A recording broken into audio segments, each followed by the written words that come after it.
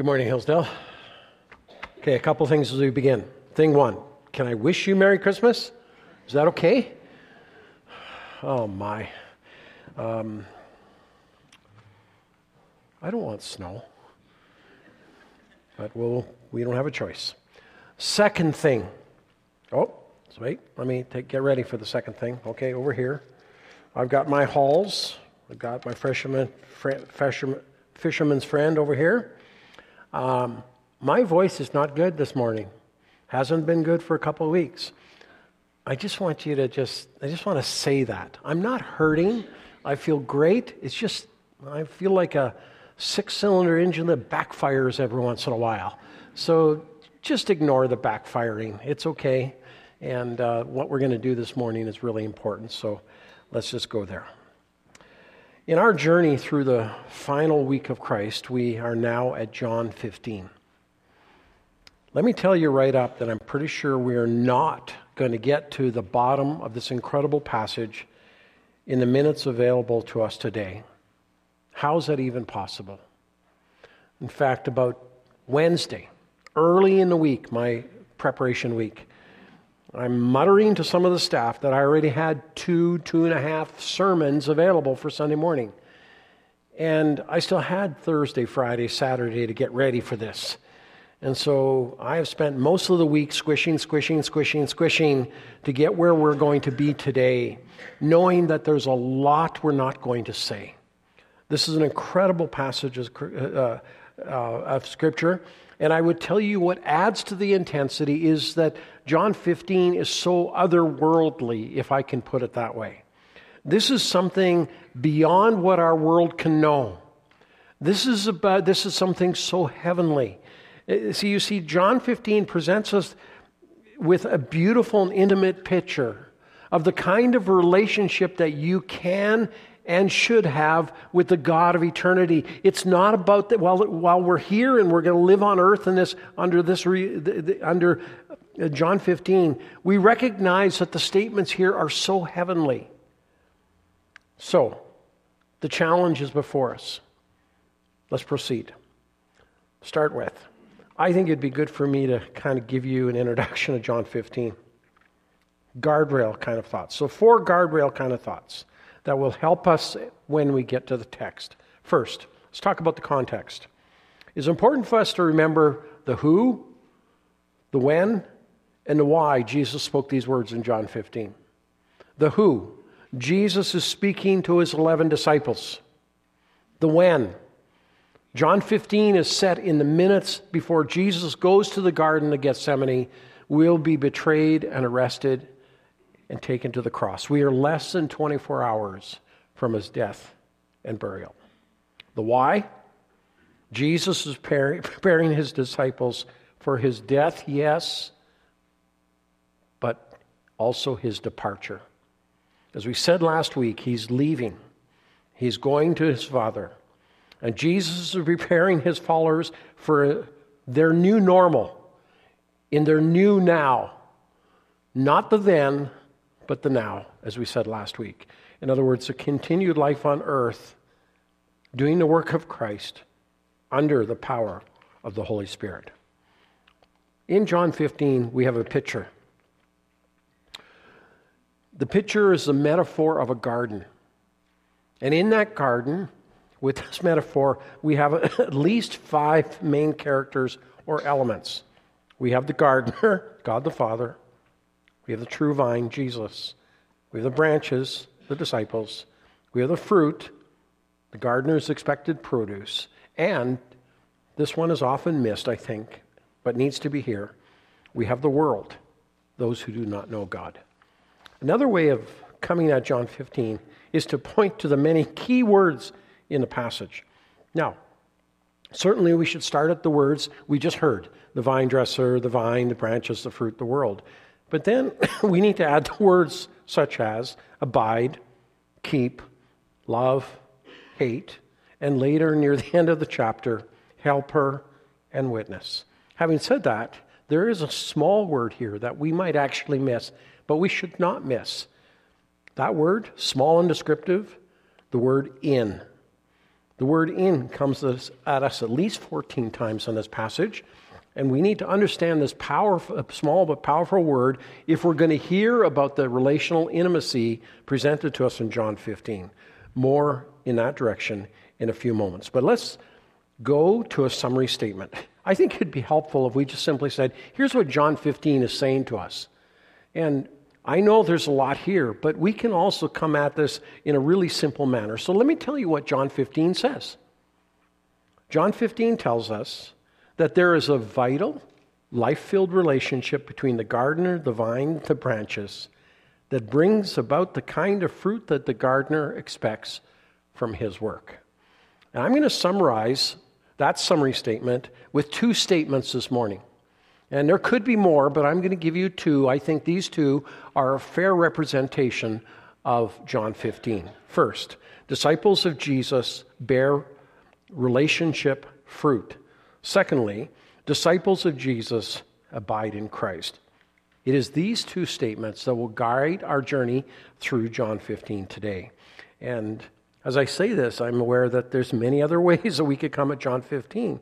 For example, we could acknowledge that John 15 comes at us about our relationship with God, and then secondly, our relationship to other believers, and then thirdly, our relationship with the world. You can see that in sections in John 15.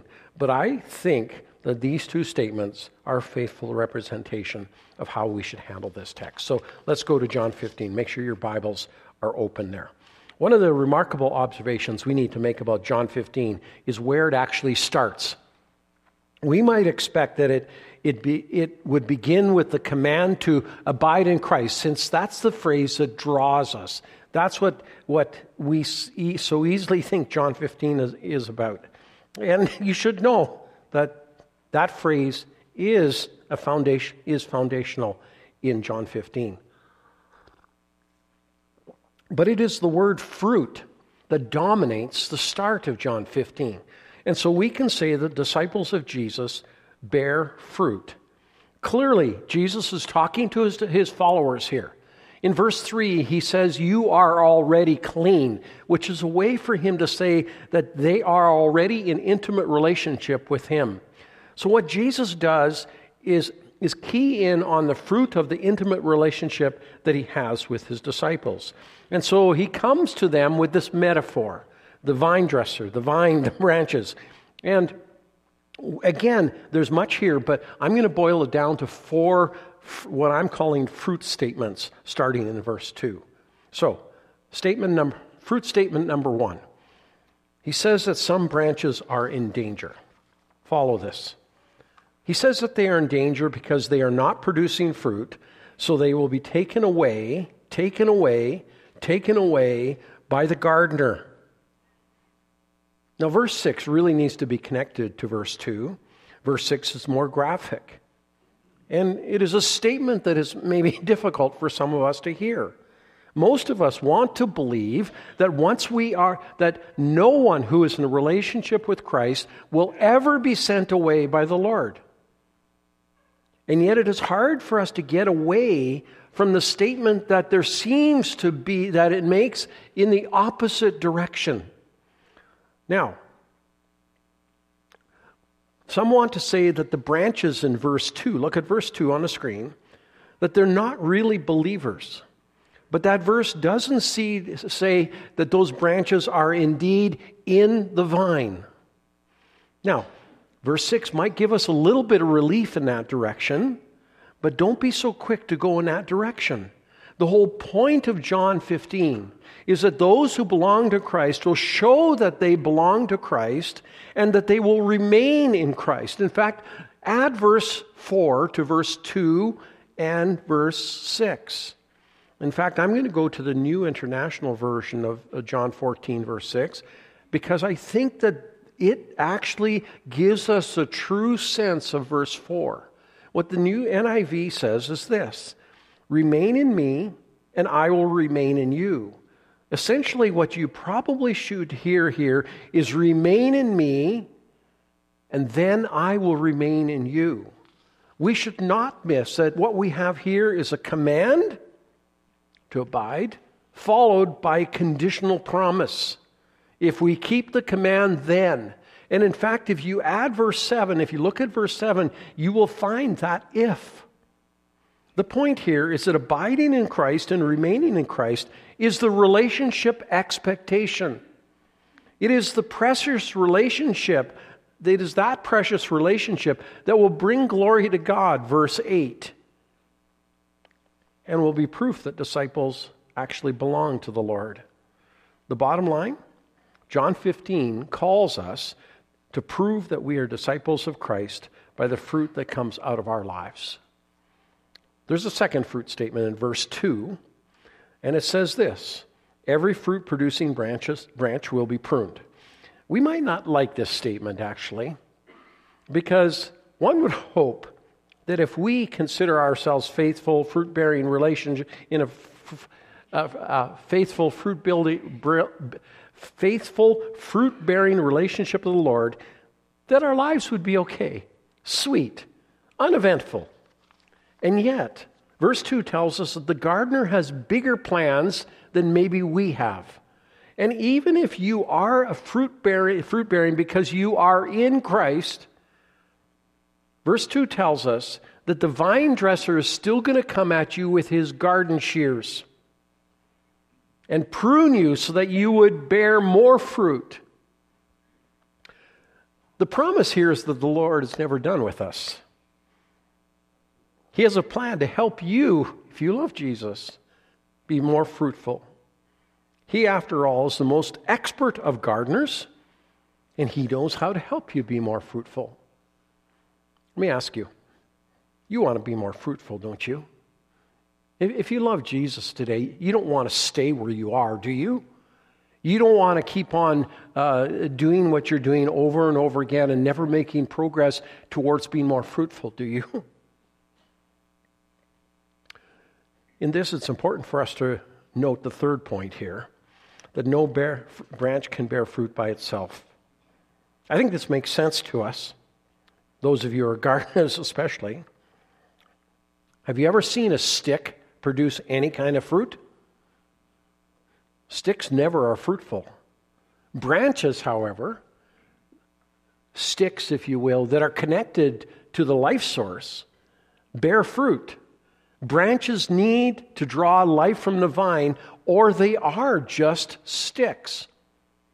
Verse 4 says this: as the branch cannot bear fruit by itself unless it abides in the vine, neither can you unless you abide in me.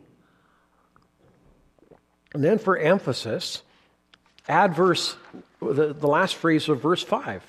For apart from me, you can do nothing. Apart from me, you have absolutely no hope of producing fruit. Apart from me, you can do nothing. Apart from me, you are a stick. There's one more fruit statement in verses 5 and 8. The gardener just doesn't expect fruit. He expects much fruit. Now, most of us have had a plant at various times in our lives where we go out to check the cherry tomato plant and like, wow, one cherry tomato, where I thought I was going to get a bunch of cherry tomatoes here. See, we plant a plant. We want that plant to really produce. And what Jesus says in verse 5 is this: I'm the vine, you are the branches. Whoever abides in me and I in him, he it is that bears much fruit. In verse 8, that statement is intensified as a marker of actually, again, as we indicated before, proving that we belong to Jesus. And so the call on our lives as followers is not just fruit, but much fruit. And if you know Jesus, you should never think it's okay for you to muddle along yourself in your calling with God. The Lord expects much fruit from you, increased fruit from you, which leads us to the second half of this message. Woven into the discussion of fruit is a statement that the disciples of Christ are to abide in Christ. Look at some of those words. Verse 4, abide in me and I in you. Verse 5, whoever abides in me and I in him. Verse 7, if you abide in me. The word that the apostle uses here is often translated abide. But that word has also rightfully been translated remain. Disciples of Christ are in Christ and are to remain, in Christ. So that abide in me command is followed up with the rest of John 15 with some of the fruit abiding work of Christ in our lives. Now let's pause here for a second, because I know that most of us approach John 15 and we want to know, okay, what's the fruit? What's the fruit? What kind of fruit should I see in my life? What is remarkable about John 15 in some ways is that Jesus doesn't get so specific. Now it is possible, because you may have read the word, that you read Galatians chapter 5 and you say, oh, there's the fruit of the Spirit. And you know in Galatians 5 that it also has the fruit of the flesh. So you know that's not the fruit of the Spirit. And then maybe your mind goes to other lists but in the Scripture. But here in John 15, really there's no long lists of here's the 37 things or the 103 things that the kind of fruit that God expects from your life if you are abiding in Christ. As a summary statement, we might go to what the apostle said in 1 John chapter 2, verses 5 and 6. He says, whoever says he abides in Christ ought to walk in the same way in which he walked. So a general statement comes at us about us being like Christ.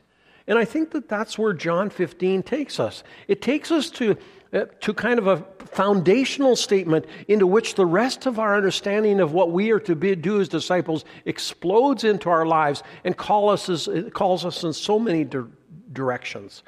But John 15, what does it mean to abide in Christ in John 15? Well, let's key in on three specific fruit statements.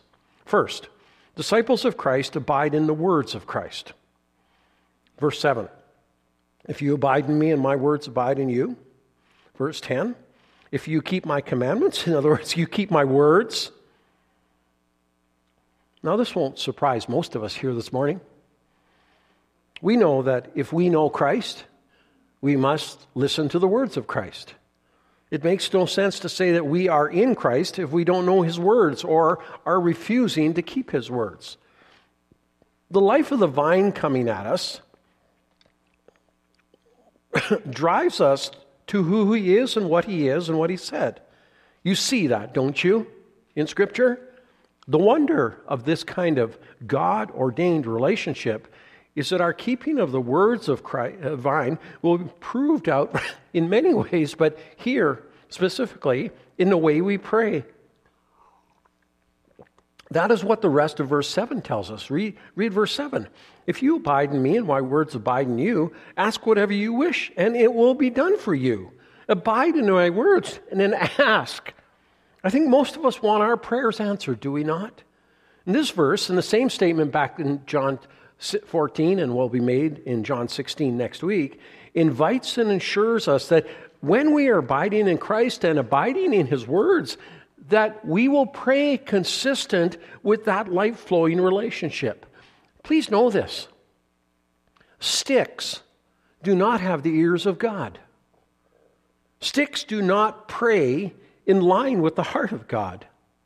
So sticks do not know answered prayer. Simply put, if your prayers are inconsistent with the words of God, you are not going to have answered prayer. So which leads us to the second statement here, that the disciples of Christ abide in the love of Christ. Look at verses 9 to 17. Jesus tells his disciples that as they live for Jesus in the now, in their new reality after the departure of Christ, that they're supposed to live as those who love the vine dresser, love like the vine dresser in the vine. Of course that is true. We are to love God. That is a statement here. But the macro, the huge emphasis here in John 15 is that we are to love others. So 3 times in quick succession in verses 9 and 10, Jesus says twice, abide in my love. And once he says, abide in his love, speaking of his Father. And notice again that the connection is that the expectation of love is directly connected to his words, to his commandments. Don't miss that ever, please. So often in our world today, and even in churches, people misunderstand the command to abide in the Lord's love, thinking that they can define what that love looks like. But the Word of God is clear that to abide in the love of God is to abide in His Word. So our actions and our words of love need to be truly in line with the heart and the commands of God. To abide in His love is to abide in Him. No branch can refuse the vine and produce its own kind of fruit. That doesn't work in your garden, and it doesn't work in our relationship with the Lord. If you plant an apple tree in your backyard, don't stand at the foot of that apple tree and demand that it make oranges, that produce oranges. Apples trees produce apples, not oranges. And so in the same way, those of us who love Jesus, when we abide in Christ, we will abide in His words, and we will abide in His kind of love. Which leads us to another ramification of this discussion. I like verse 11. Jesus goes on to say, "These things I have spoken to you, that my joy may be in you, and that your joy may be full." So right in the middle of this very intensive and repeated statement about how we who are abiding in Christ will abide in His love, Jesus talks about joy. How's your joy today? You should know that joy in life is indeed a fruit of an intimate relationship with the Lord that extends directly to relationship with others because you are in relationship with the Lord. Joy in our lives does come from a deep in Christ, abiding in Christ relationship. Now remember in this that Jesus is preparing His disciples for their new and glorious but very difficult now. And part of what He's saying is that the abiding in Christ will be a difficult journey, which leads us to verses 12 to 17. Jesus is mere hours from His crucifixion and death. It is here that He tells His disciples that as He will love them to the point of death, so they are to love to the point of death. That's the standard of love. And part of the evidence is part of the evidence that they are indeed abiding in love. No one who is living for themselves can love as Christ loved. No one who is living for themselves will be willing to give up their lives for others, even to some degree, a smidgen to a degree. Even one's friends. Did you hear that word, friend? Most people in our world, even in the church, struggle with the word friend. But the richness of the intimacy of the idea of friends in verses 13 to 15 set the bar of friendship at a heavenly level. Abiding in Christ kind of love will result in abiding in Christ kind of friendship with other branches. Verses 16 and 17 could be seen as a summary statement of that kind of love. And so we can take verses 16 and 17 and allow it to drive us back to what we've already heard and forward to what we are now about to hear about the difficult now. Starting with the very strong statement about hate in verses 18 to 25. And I admit that I could have easily taken verses 18 to 25 and built them into the message in a different way. But I think that this works, that this is an indication of this abiding in Christ relationship. And so the third statement in this section is this: disciples do not abide in the world. Let me tell you, if you are a disciple of Jesus Christ, you have a huge problem. Do you know what that problem is? You are living in the world, but you're not to be part of the world. You are to abide in Christ. You are not to abide in the world.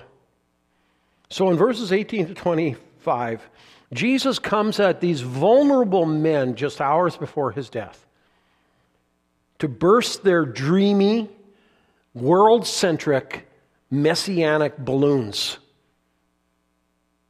It's not hard for us to see when we read the Gospels that the disciples really believed that the world was going to be a really good place for them because they were connected to Jesus.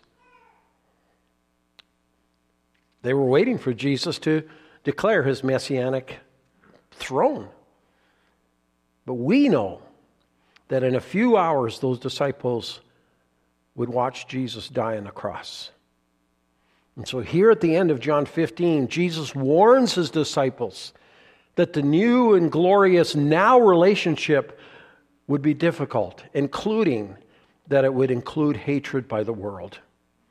Don't forget, Jesus just had this extensive conversation about love, and now he turns and talks about being hated by the world. And I want to say, yikes. I don't want this. I wish this wasn't here.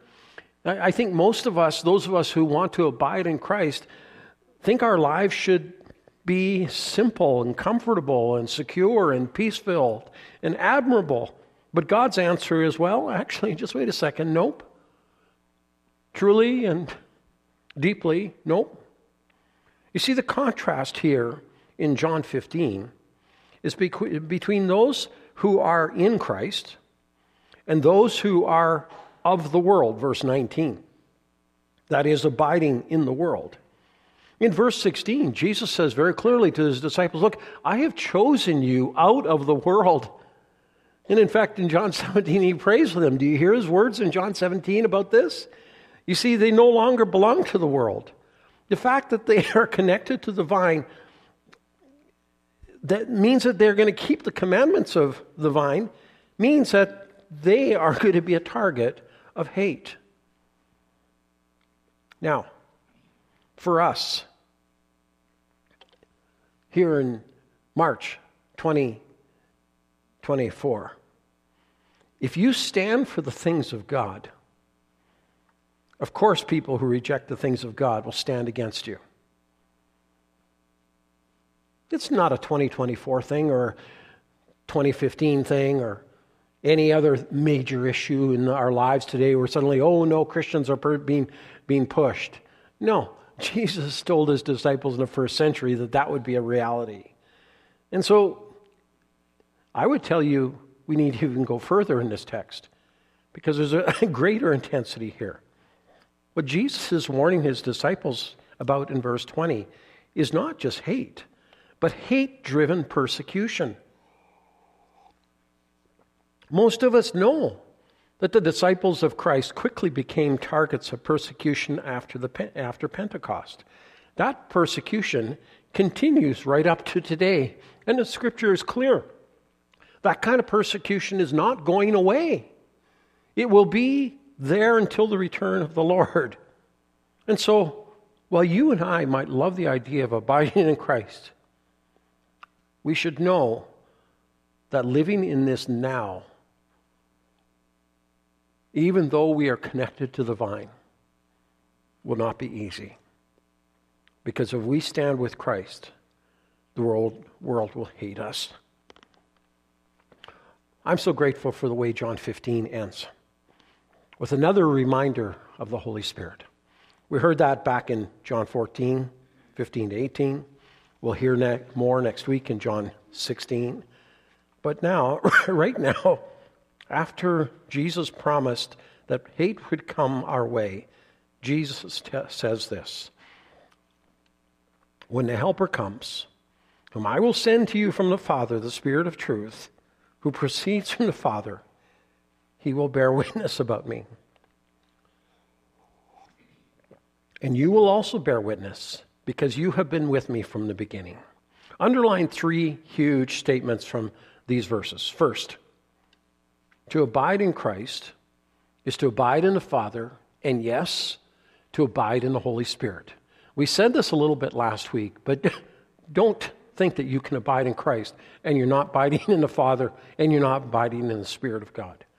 And so we need to understand that this is about our relationship with the Lord, and we need the coming of the Holy Spirit. Secondly, if we abide in the Holy Spirit, we can be confident that he will bear witness about Jesus in our lives.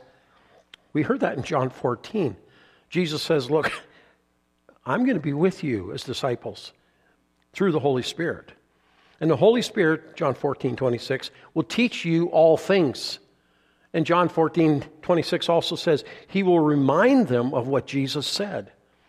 So not only will the Holy Spirit come, but he will bear witness about Jesus. But thirdly, not only will he bear witness about Jesus, he will lead us to bear witness about Jesus. And right here, you and I should be thinking of a passage like Matthew 28, 18 to 20, the Great Commission. And you and I should be thinking about what happened at Pentecost with the proclamation of the gospel, because we've been called to obey John 15, 27, and follow the Holy Spirit as he bears witness of Jesus through us. What an incredible statement of what it means to abide in Christ. Now, let me ask you as we prepare to end our service today, does John 15 speak to you about how you see a relationship with the Lord? Let me ask the question in this way. We're glad that you are in church today. That's really cool. Or joining us online. But are you in Christ today? You're in church today. In church. But are you in Christ? Are you abiding in Christ? Are you connected to the vine? Do you have life flowing in your spiritual veins? You see, the Lord wants you to live with him. And he wants to live with you. And I would tell you that that's part of the beauty of this passage. And I would encourage you to make sure you have that on your heart as we sing and pray at the end of our worship service here today. What we're going to do is sing the song Abide.